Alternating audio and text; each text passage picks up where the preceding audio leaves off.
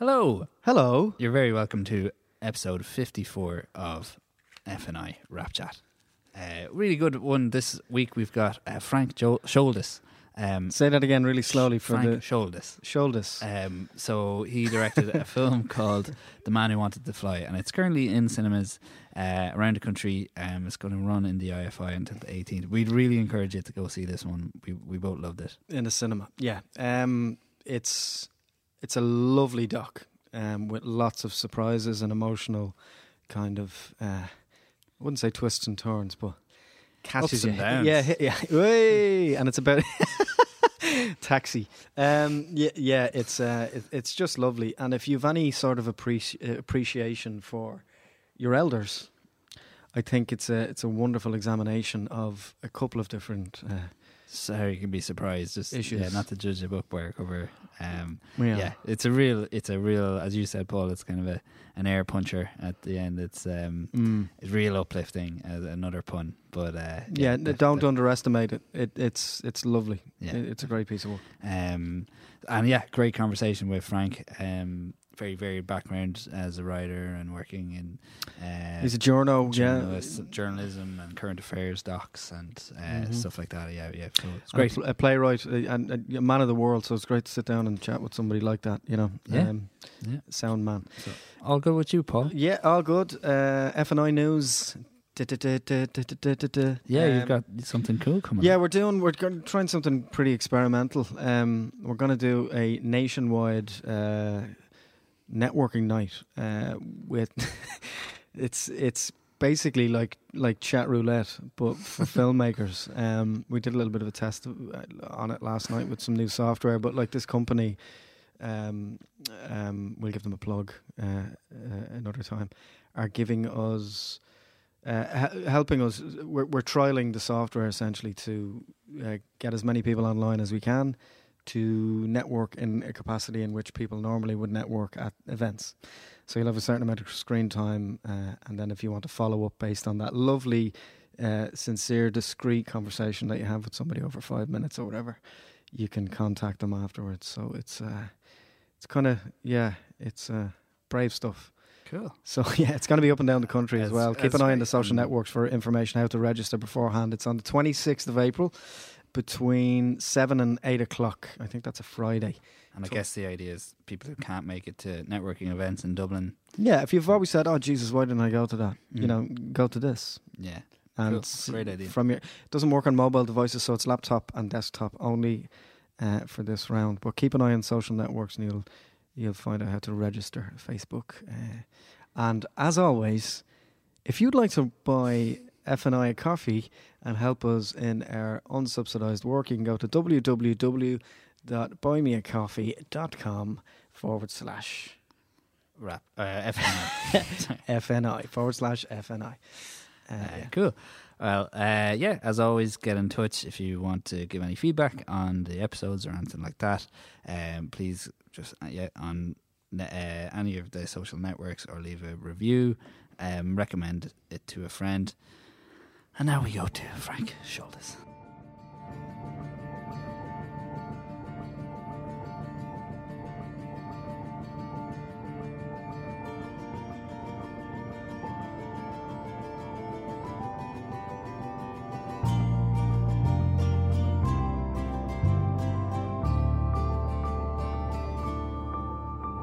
Hello everybody and welcome back to another episode of the Rap Chat with the two Pauls and the one Frank. How are you today? Oh, very well, thanks. Yeah, good. Yeah. So we were catching you in the middle of kind of the release for The Man Who Wanted to Fly. So is it a bit of a roller coaster of emotions when your film is in the cinema, or is your job done at this stage? I don't think it's ever done, really. We finished it about a year ago. Yeah. We were working on it for 5.5 years. Wow. It's out a few weeks. It's going to California at the end of the month to the Newport Beach Festival. It feels like it's the start of it now in another way. Certainly, I don't know how many times I've watched it. And each time watching it, Was it good? I actually have one eye I'm in the kidding. audience. I loved it. I have one eye in the audience because it's a bit like seeing how things hit or where they hit or what. Every audience is different. Yeah. The film is the same, and there is a consistency about where things work, and then other times it's very different, and it's kind of this pathos, really, a mix of humour and sadness within it. But it's what's so gratifying, when you say, like, at what point are we in, or when I'm looking at it, I just feel it's so gratifying to see people engage with it in a way that increasingly it feels less and less ours or mine. It's now on its own feet, and that's not a bad way. That's cool. Yeah. Yeah, because it is one of those real audience films. And was that always the way you had intended to make it? It's funny, like, there wasn't an intended way to make it. There was a very, very broad aspiration with this, and because it started as myself and Dave Perry, the DOP, we wanted to work on a project of our own, outside of current affairs, outside of everything, that it would be ourselves, to just go with something and see where it took us, really, and whether it would be a short, whether it be a short doc, or we'd see, but we wanted to do something that would be our own. And so when it started, there was no way of telling where it was going to go, how long it would take. We didn't foresee it'd be 5.5 years. Really didn't. Yeah. It could have been longer. But so, like,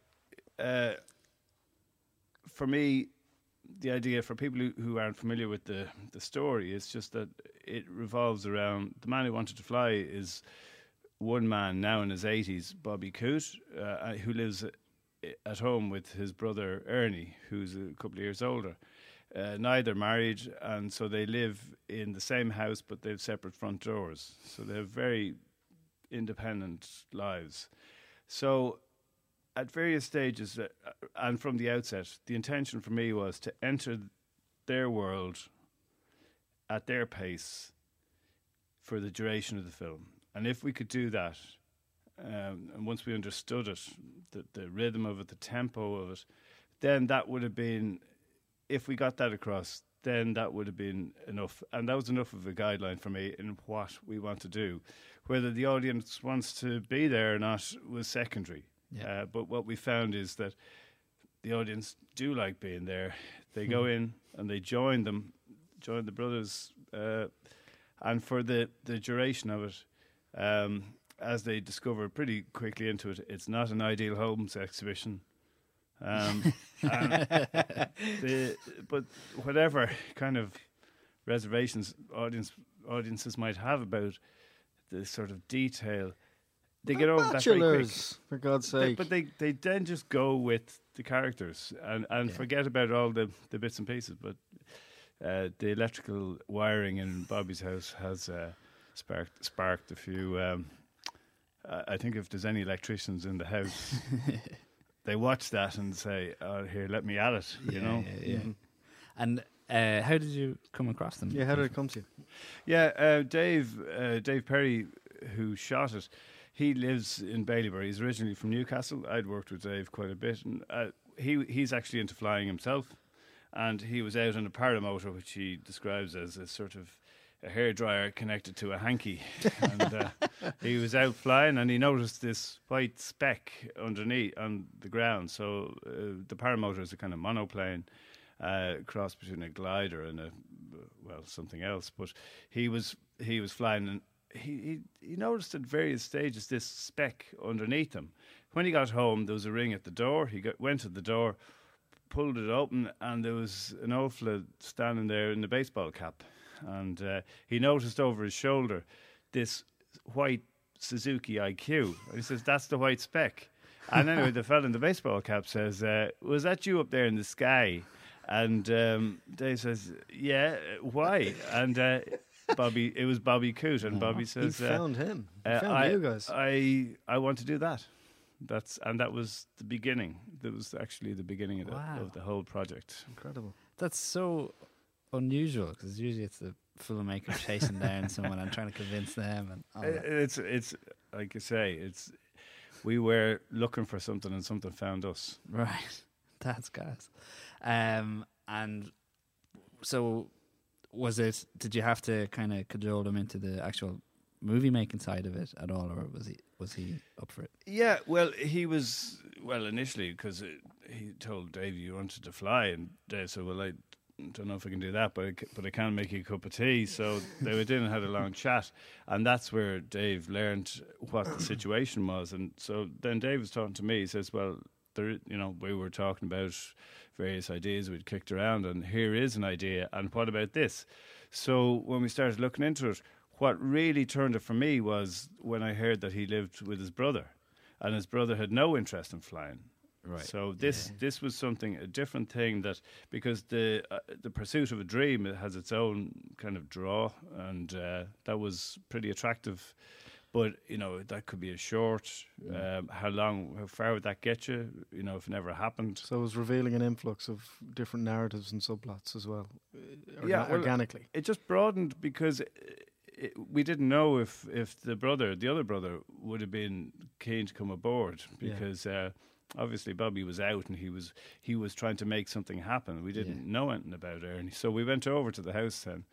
We'd met Bobby, and then we met Ernie, and we put it to them that we were looking at starting something.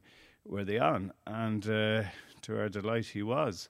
And that then, with the two of them aboard, you could then get into much deeper themes, because you're into aging, isolation, technology, changing social patterns, and family and history. And it wasn't simply about a man wanting to fly anymore. It was far richer, and that's what really grabbed me about it.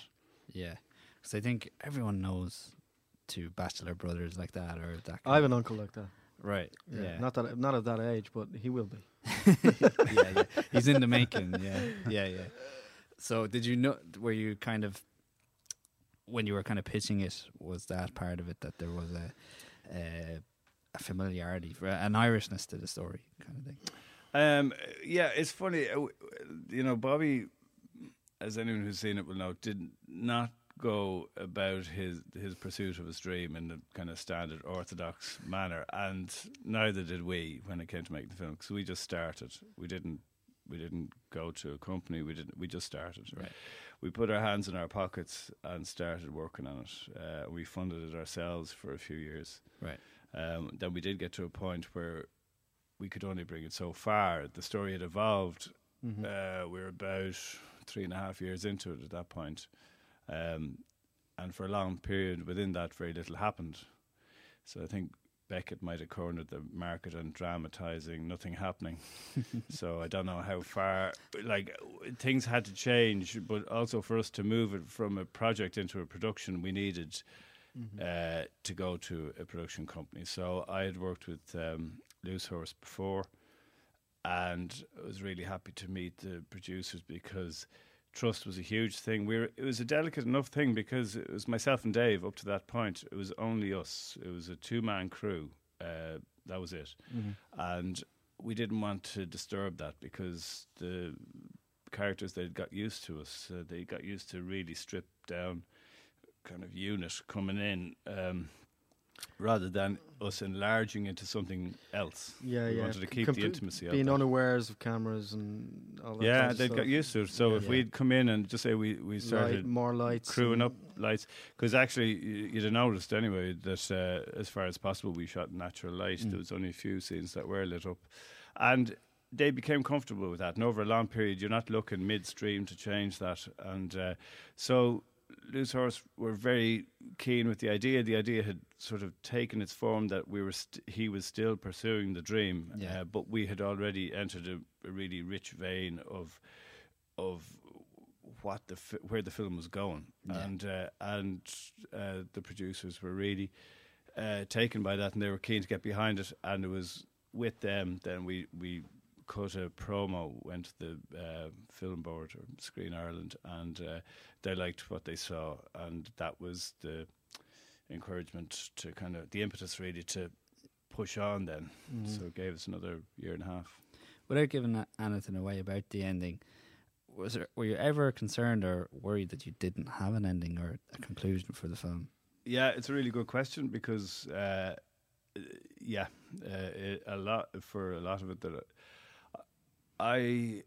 to me, you know, if you're going back to say The Pursuit of a Dream, what happens if that's a disappointment? How do you know, create the story around disappointment without it being, you know, I mean, disappointment is fine, or not achieving a dream. There's nothing wrong with that, but I don't know how does it work in film, and would it work? So we really did have to consider that we weren't saying that X, Y, or Z had to happen at the end to make this any more real than it was, but it was just that in terms of a narrative, where would it go if it was? It could go anywhere. But where did that leave us? And it doesn't really give anything away, but at various points, things did go awry, seriously awry for Bobby, and it was almost like a parallel journey, because just as he had this aspiration to fly, we had this ambition to make a film. Yeah. So when he was grounded, to some extent, so were we, but that became part of the story. Like, how was he going to get out of that, and how were we going to tell it? So him being stuck became an integral part of the story, but subliminally, we were stuck until he got out of that. Right. And the helping hands that did come into it, I think it's kind of reflected, and certainly something the audiences are picking up on, that not only was it up in Newton Ards, where there's a flying school, and where the helping hands that came in, it was people who saw him with the dream and literally just wanted to help him get there, and also his neighbours and friends around where they live in Cavan. It was extraordinary, the goodwill, but the goodwill kind of bounced on to us as well, because everybody at that stage knew what we were doing. Yeah. And had it not panned out the way it did, it would have been a very different film. Yeah. And I don't know if it would have worked, and that's the honest truth. Yeah. But it was something that you had to entertain, that the two boys are getting older. Anything could happen. Or it was 5.5 years with them. Anything could happen. If one was hospitalised or worse, it was always a possibility that there was no way of us sort of planting, this is how this story is going to go, because it wouldn't work like that. Yeah. There's a sincerity in that as well. You can see it, and you really can. I think that's really important too, that Bobby might have been going backwards, but we were following him. Yeah. But the dream, it's a good way of putting it. Yeah. The dream never. The dream left. is still alive. Yeah, like that was consistent. That would have been a different film if he lost the passion or lost the dream. But as long as you had that was the spine of the film. We knew when we met him first, and Dave met him first, and then when I met him, that he actually was known around Baileyborough as the man who never flew. Because he was the fellow who was always talking about planes. Down the bayou saying, I'll fly one day, kind of thing.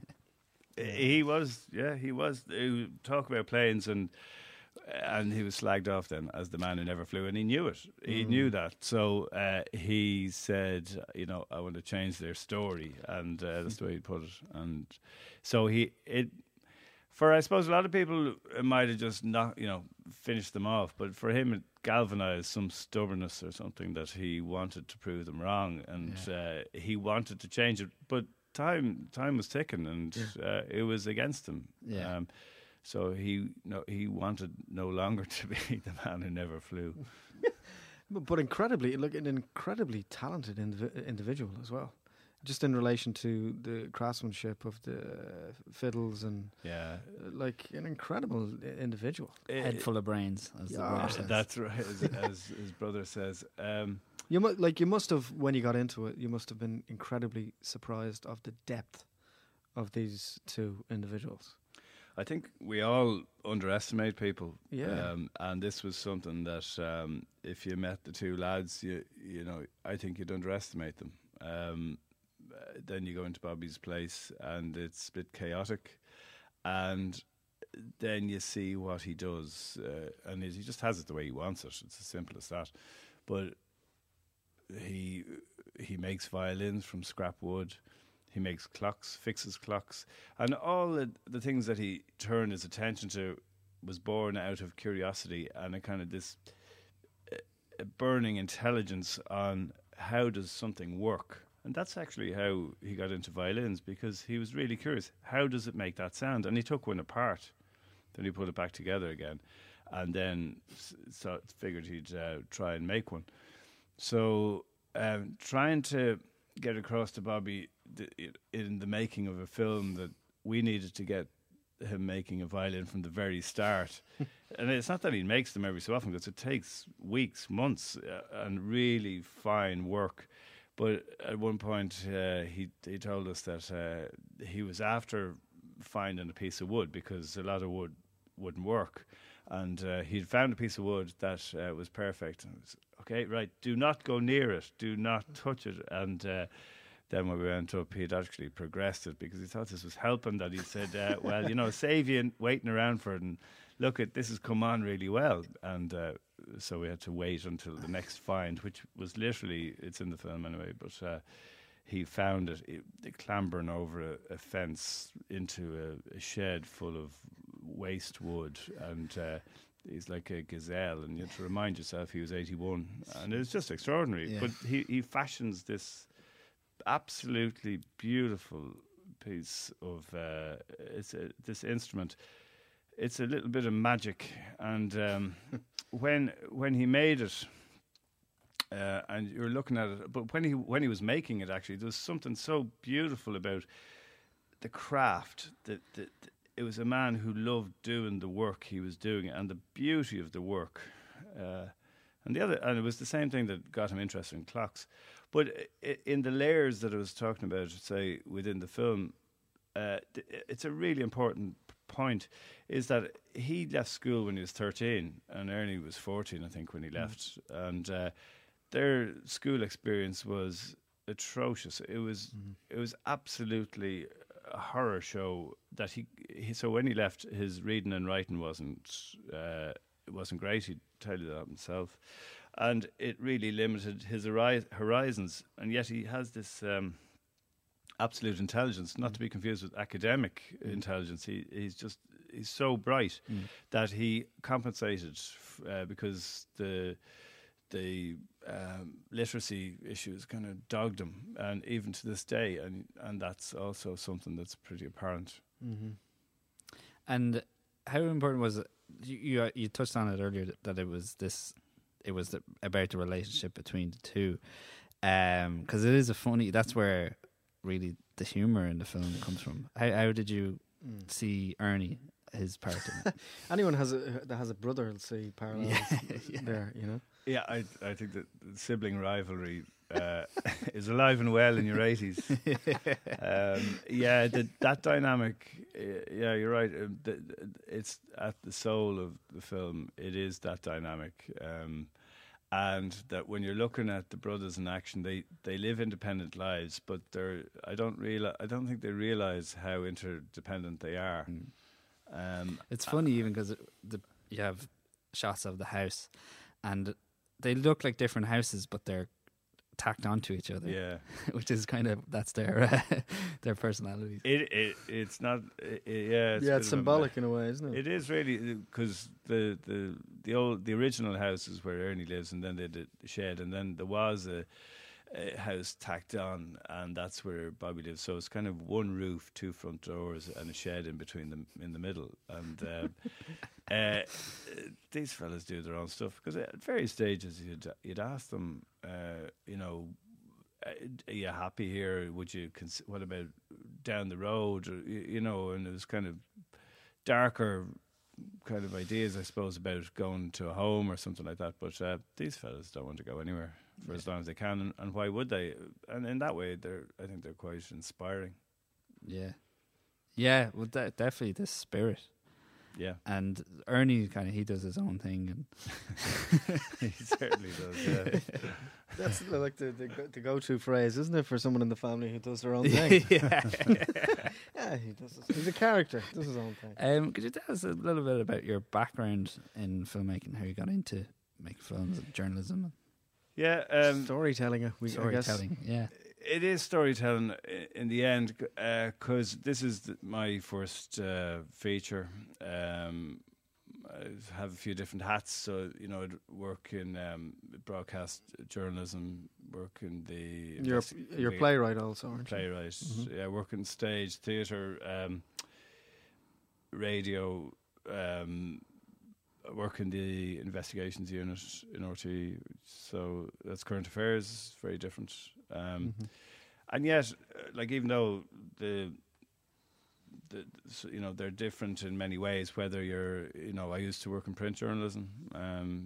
Did a lot of sports work. Is that when there was paper? There People was. used to buy paper. And I still prefer reading a paper than reading off a screen any day. Yeah, me too. At least your undivided attention goes to it. Well, you spend long enough looking at a screen, but getting into. I had studied, just going back a good while, but did communications in what was the NIHE, now DCU, and there wasn't really, in Rathmines at that time, there was an audio-visual kind of component to that, and there wasn't really an hour. So a few of us set up one. We'd set up a group, there's 5 of us. We called ourselves the Kinky Bitch Productions. It was student days, and we had great crack just making stuff that we'd show in the common room and stuff like that, and it was all highly self-indulgent, but great crack. And and then I had written a short story, which then the same group we adapted it, and I was working with so it was quite a communal effort, so technically I suppose I was directing it because I was working with the actors, soon as it was my story, but the others were far more technical in the group than I was in camera and with editing. I just really enjoyed working with the actors, and actually looking back, one of the bit roles there, Aidan Gillen was one of the played one of the smaller roles, but really? I think he may have gone to bigger things. Yeah. Some people might have heard of Aidan Gillen. I'm not sure. And it was that was after college. Then I wrote and directed a number of plays. The first one was around the corner in the Academy. What was the Academy when it was a theatre for a while after it was a cinema, and it was called The Other Side. And thinking back on it, it was pretty bad, really, but. It was something that was so enjoyable. There's 21 in the cast. There was music in it, and it's like it was high ambition and whatever we delivered, but still we really enjoyed it. And working with actors was something that I just it's a great collaboration. But in moving on, like from say theatre, then working through. Whether it's in broadcast, whether it's current affairs, or now with this, the collaboration also with technical crew like camera and with editors, it's something I just really enjoy that as well, because it's just pooling talent, and it helps if you have an idea what you want, and if other people can help you achieve it, or else if they have a better idea that they bring to improve your idea, and so it's just it's a very long way of answering a pretty general question, but it is about telling stories in the end, and the vocabularies are different, but the fundamentals are the same. I think if you care enough about what you're doing, or about what you're writing or broadcasting about, or like I script write as well, and so everyone has different styles, different approaches, but to me the common theme is about how to tell something that is of interest. So say with this is a documentary, and one of the big things for me was that there'd be no voiceover in this, that if we were going to enter the brothers' world. Yeah. We didn't need to direct people by telling them what to think. You know, it wasn't Big Brother. You know, Yeah. 244 outside the Yeah. Coote household. Well, this is you had more of a cinematic vision for the film. Yeah, it was through the visuals, and Dave Perry, who I worked with, he, you know, this was the challenge to him, which he just delivered in spades. Yeah. And but it was better to think that way rather than, I think, televisually we're getting really down a rabbit hole about being told how to interpret stuff. Yeah. Mm-hmm. But you obviously you saw this as a feature film or a film from the start, not as a television. No, doc, yeah. like it will eventually be on TV, but Yeah. like I'd say to anyone, it's the cinemas where to see this. It belongs on the big screen, and the first time we saw it was the premiere at the Palace or Palace in Galway at the Fla, Mm-hmm. and it was the first time we saw it on a really big screen. And this was a real test, because sometimes things that end up on TV, they look a bit stretched and a bit like they're overreaching. And we saw it, and myself and Dave were sitting up at the back, and it was 12:30 on a Thursday. It was full, it was sold out, and we were delighted with that. And then it came on, and there it was on the biggest screen that we'd seen it, obviously in, you know, larger formats. But this was, if it wasn't up to it, it was going to show, and it was actually the opposite. It really lived there. We were just delighted. Yeah. Brilliant. A massive thrill, I'd say. It was, yeah, really, and that'll be with us. Even still, like when the lights go down, and in any cinema, and you see there's that anticipation, and we shot the opening, had that in mind from an early stage, that this is how we'll enter this house. I don't want to give it away, but it was just that this is how we'll get there. Because to me, as it kind of evolved, it seemed to me like this as a story of two brothers. The title is about one of them, but one of them is leaving the ground, going out into the world, and the other is bringing the world in. And so we were the world being brought into their house, and we'd see what happened. But it's still a thrill. You know, it is still a thrill. You're going over to Newport. Are you going to be able to go over yourself? I don't think I can. Okay. I think I'm tied up with other stuff. Newport Beach. The main thing is the film is there. It would be really nice if hopefully Dave can go. But the main thing is it's getting out there, and it'll be really fascinating to see what audiences abroad make of this, because for my money, the two lads could be from, if they were Greek shepherds, it would still be as charming and as kind of intriguing as and relatable. Yeah, absolutely. Well, It's it's universal. It is. Paul, I agree. I think it is universal, and this will be something that you throw in the Cavan use of language. Cavan pacing, and you've got something extra then.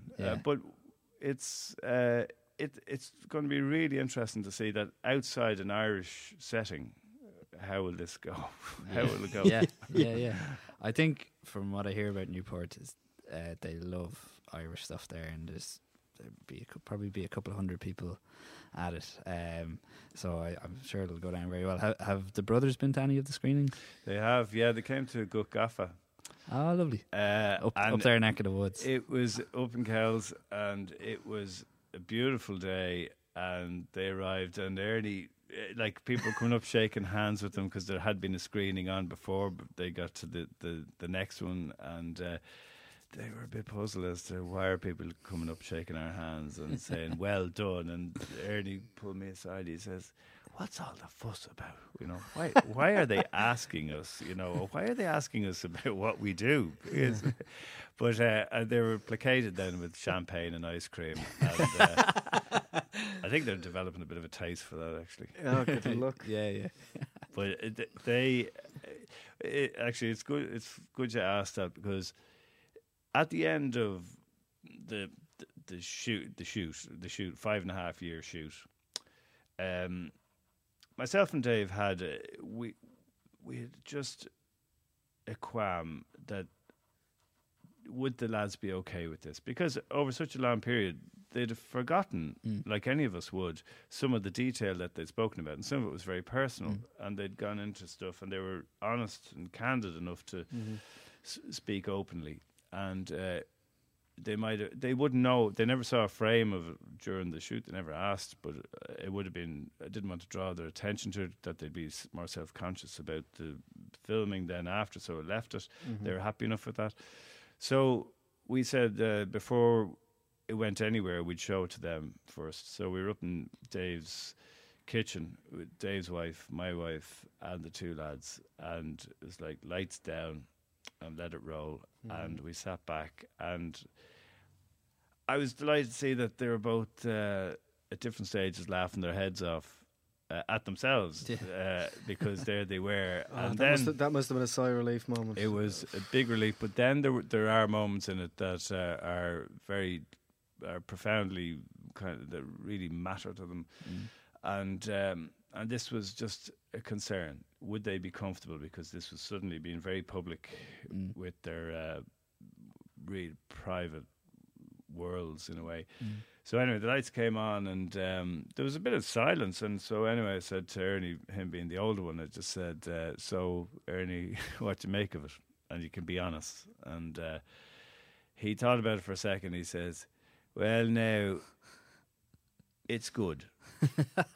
So I think in Cavan speak, this was the imprimatur we were waiting for, because that Bobby was happy with it. But I can see though that this is a family trait, because one of their brothers was on in the Odeon up in Cavan there the other week, and the third brother, he came down because he couldn't make some of the festival screenings, and he came down, and I asked him the same question after. I said, so, you know, you can be honest, like, just tell us what you make of it. And he says, well, now, it's quite good, he said. I said, okay, well, listen, I know where you're coming from.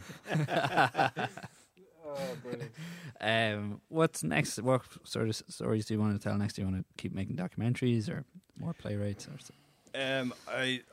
I'm actually I'm on the fourth draft of a screenplay for Metropolitan at the moment. It's just as a drama, but it's based on a book by Gary Cunningham, who was in Mountjoy. So that's a totally different project. Juanita Wilson will direct that. Wow, cool. So it's in train. And that's something I had been working on, but then for the current affairs work, that's what I'm steeped in at the moment. Yeah.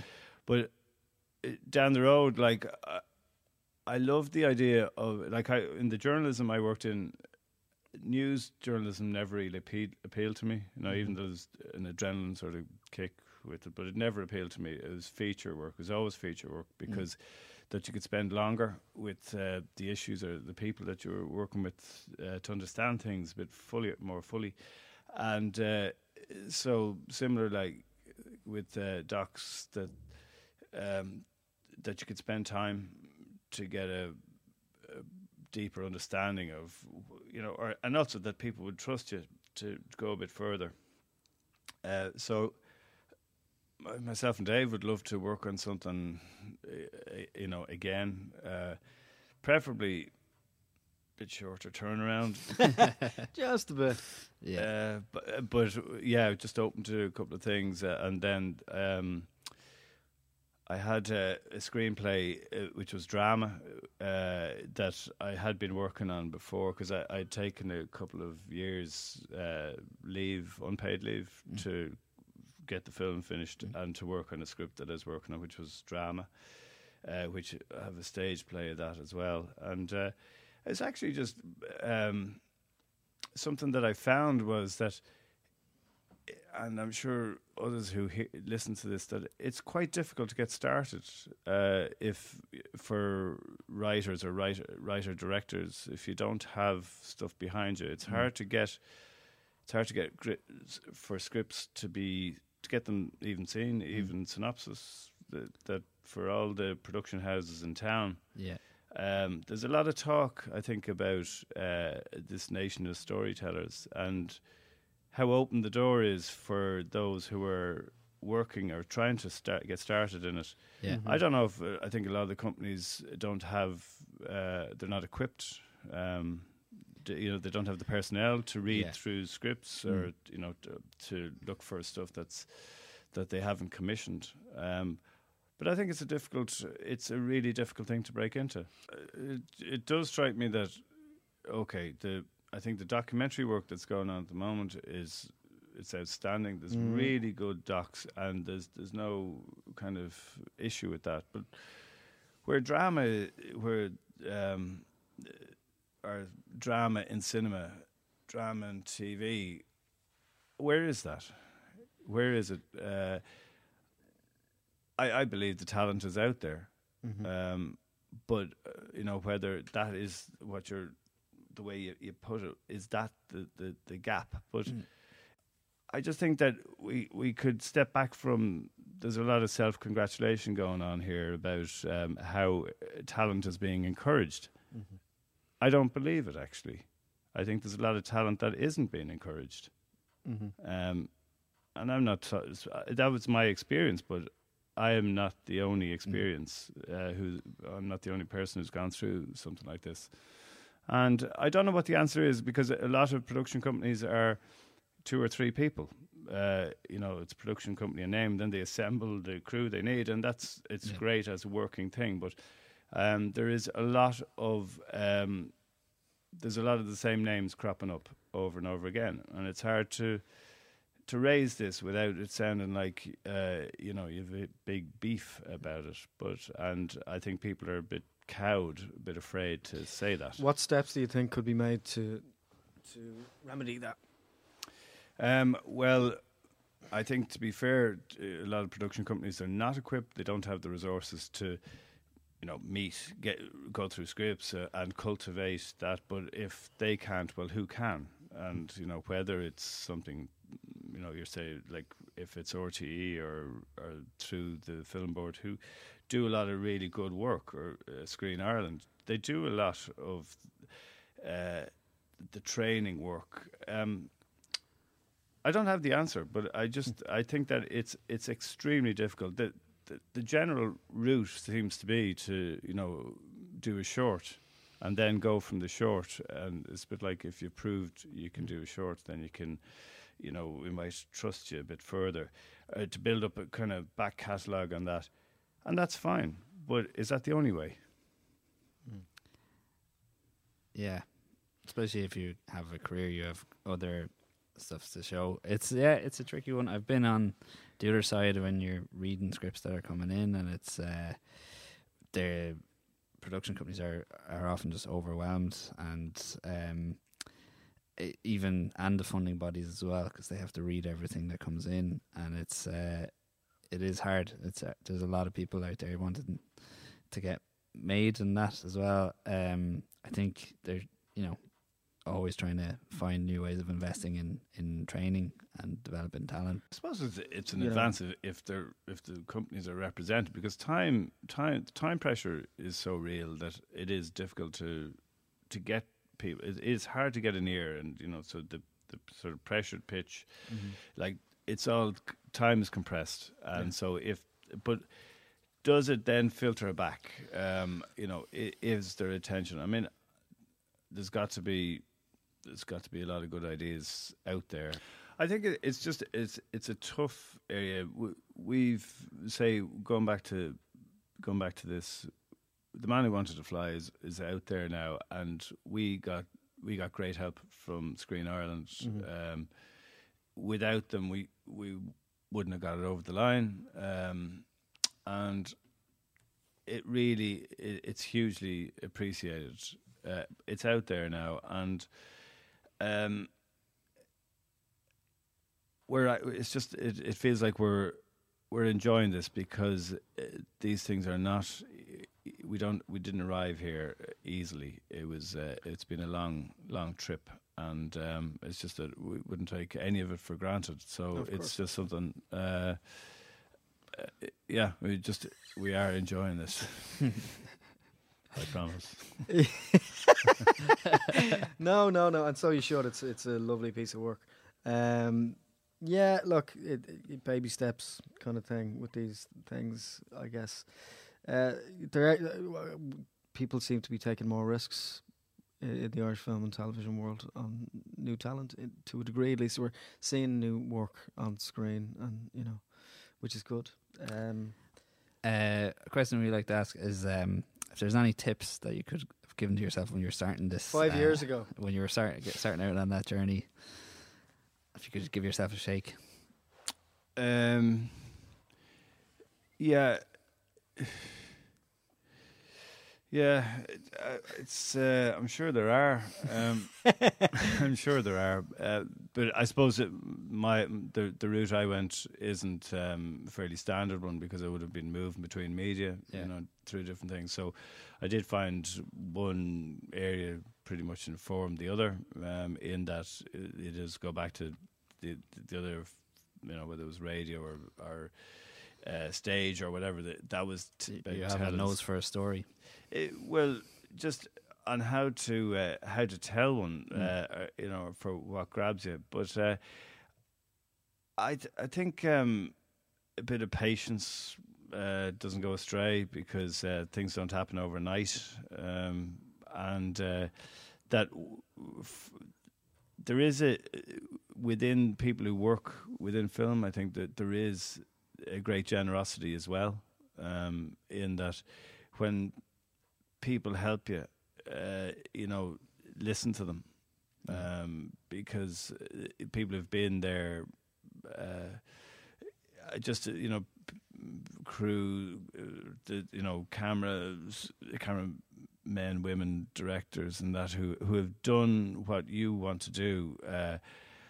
I think it is a bit like the Bobby Coote story, in that they often will see in you where they were, and I think that is it. It's genuinely there. So that those helping hands, they're busy people. So when you do get to talk to them, just make it worth your while. I don't mean squeeze them dry. It's just, but people will help. I think people will help when they can. Sorry, I don't have any. I would have a lot of things that I could have learnt better on the way, but my learning isn't finished. So I'll come back to you on that. Thanks so much for taking the time, and congratulations on the film. We both loved it. Go and see it in the cinema, and it's on in the IFI. Where else? Run in the IFI till the 18th. Thursday the 18th. It's been extended.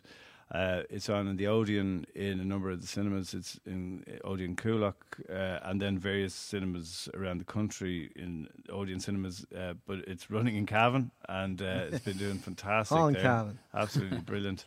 It's on the Lighthouse and a couple of screenings. You'd have to check. It was on in the Gate in Cork and the Palace in Galway, and again you'd have to check them for the particular screenings. Continued success. Can't wait to see what you do next. Thanks a million.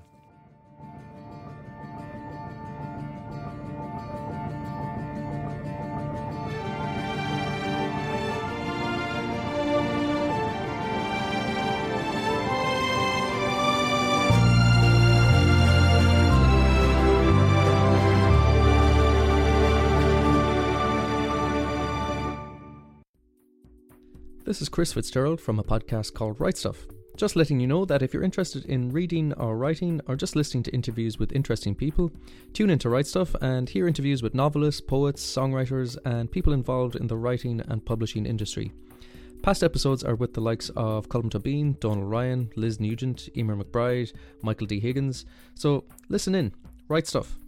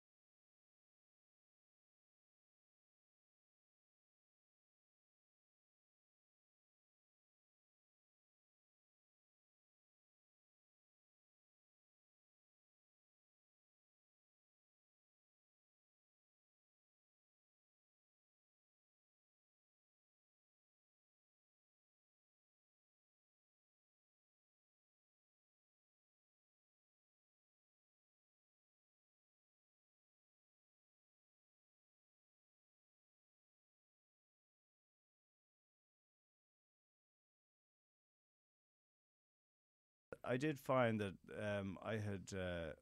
I thought I'd made some sort of strides, that I had a screenplay that I wanted to get considered. You're not presuming anything. Yeah. And I spent quite a while then, as anybody does, where you're knocking on doors. For it to be considered even as a synopsis or even a shorter, 3-pager, 4-pager. And I was taken aback, actually, how unreceptive places were to a new idea from somebody who was not young, relatively new. But I just come back from the Pre-Europa. I just won the Pre-Europa with a radio documentary, and so going back to the whole thing of knowing how to tell a story, that you'd figure, well, I know how to tell a story. The man knows what he's doing, given, yeah. Well, that was even in a different genre, completely different medium. But I mean, you are talking about